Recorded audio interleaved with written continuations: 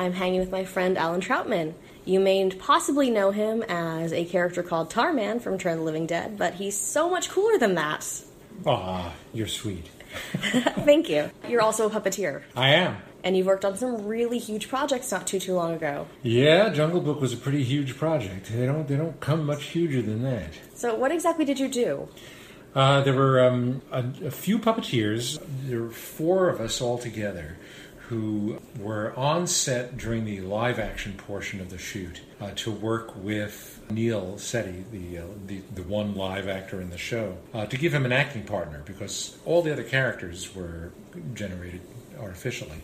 Jon Favreau, the director, had a great instinct for this, that he didn't want the kid playing opposite just, X's on blue screens or tennis balls, which is what you normally do. He wanted to give him real acting partners for all of these other characters. And so it was his idea to bring in puppets to more fully engage him and to get a better performance out of him. Well, that's awesome, though. Yeah. And you also do Puppet Up. Puppet Up has been going on for about 10 years now. Started out as a Brian Henson over at the Jim Henson Company trying to develop more characters and to keep puppeteers' skills up when there weren't projects. It was a way of combining puppetry technique with improv technique.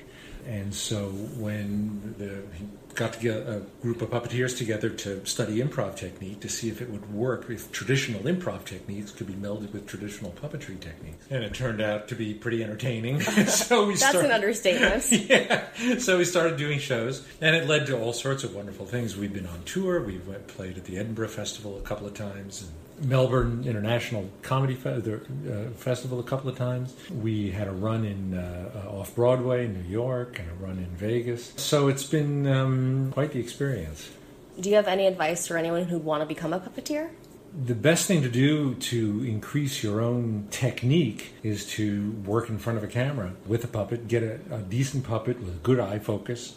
That's a really important component of the type of work we do at Henson. And then practice. Now, of course, we used to say send in reels. Now, of course, anybody can have their own YouTube channel. The more of that you do, the better. Great. Thank you so much. You're welcome.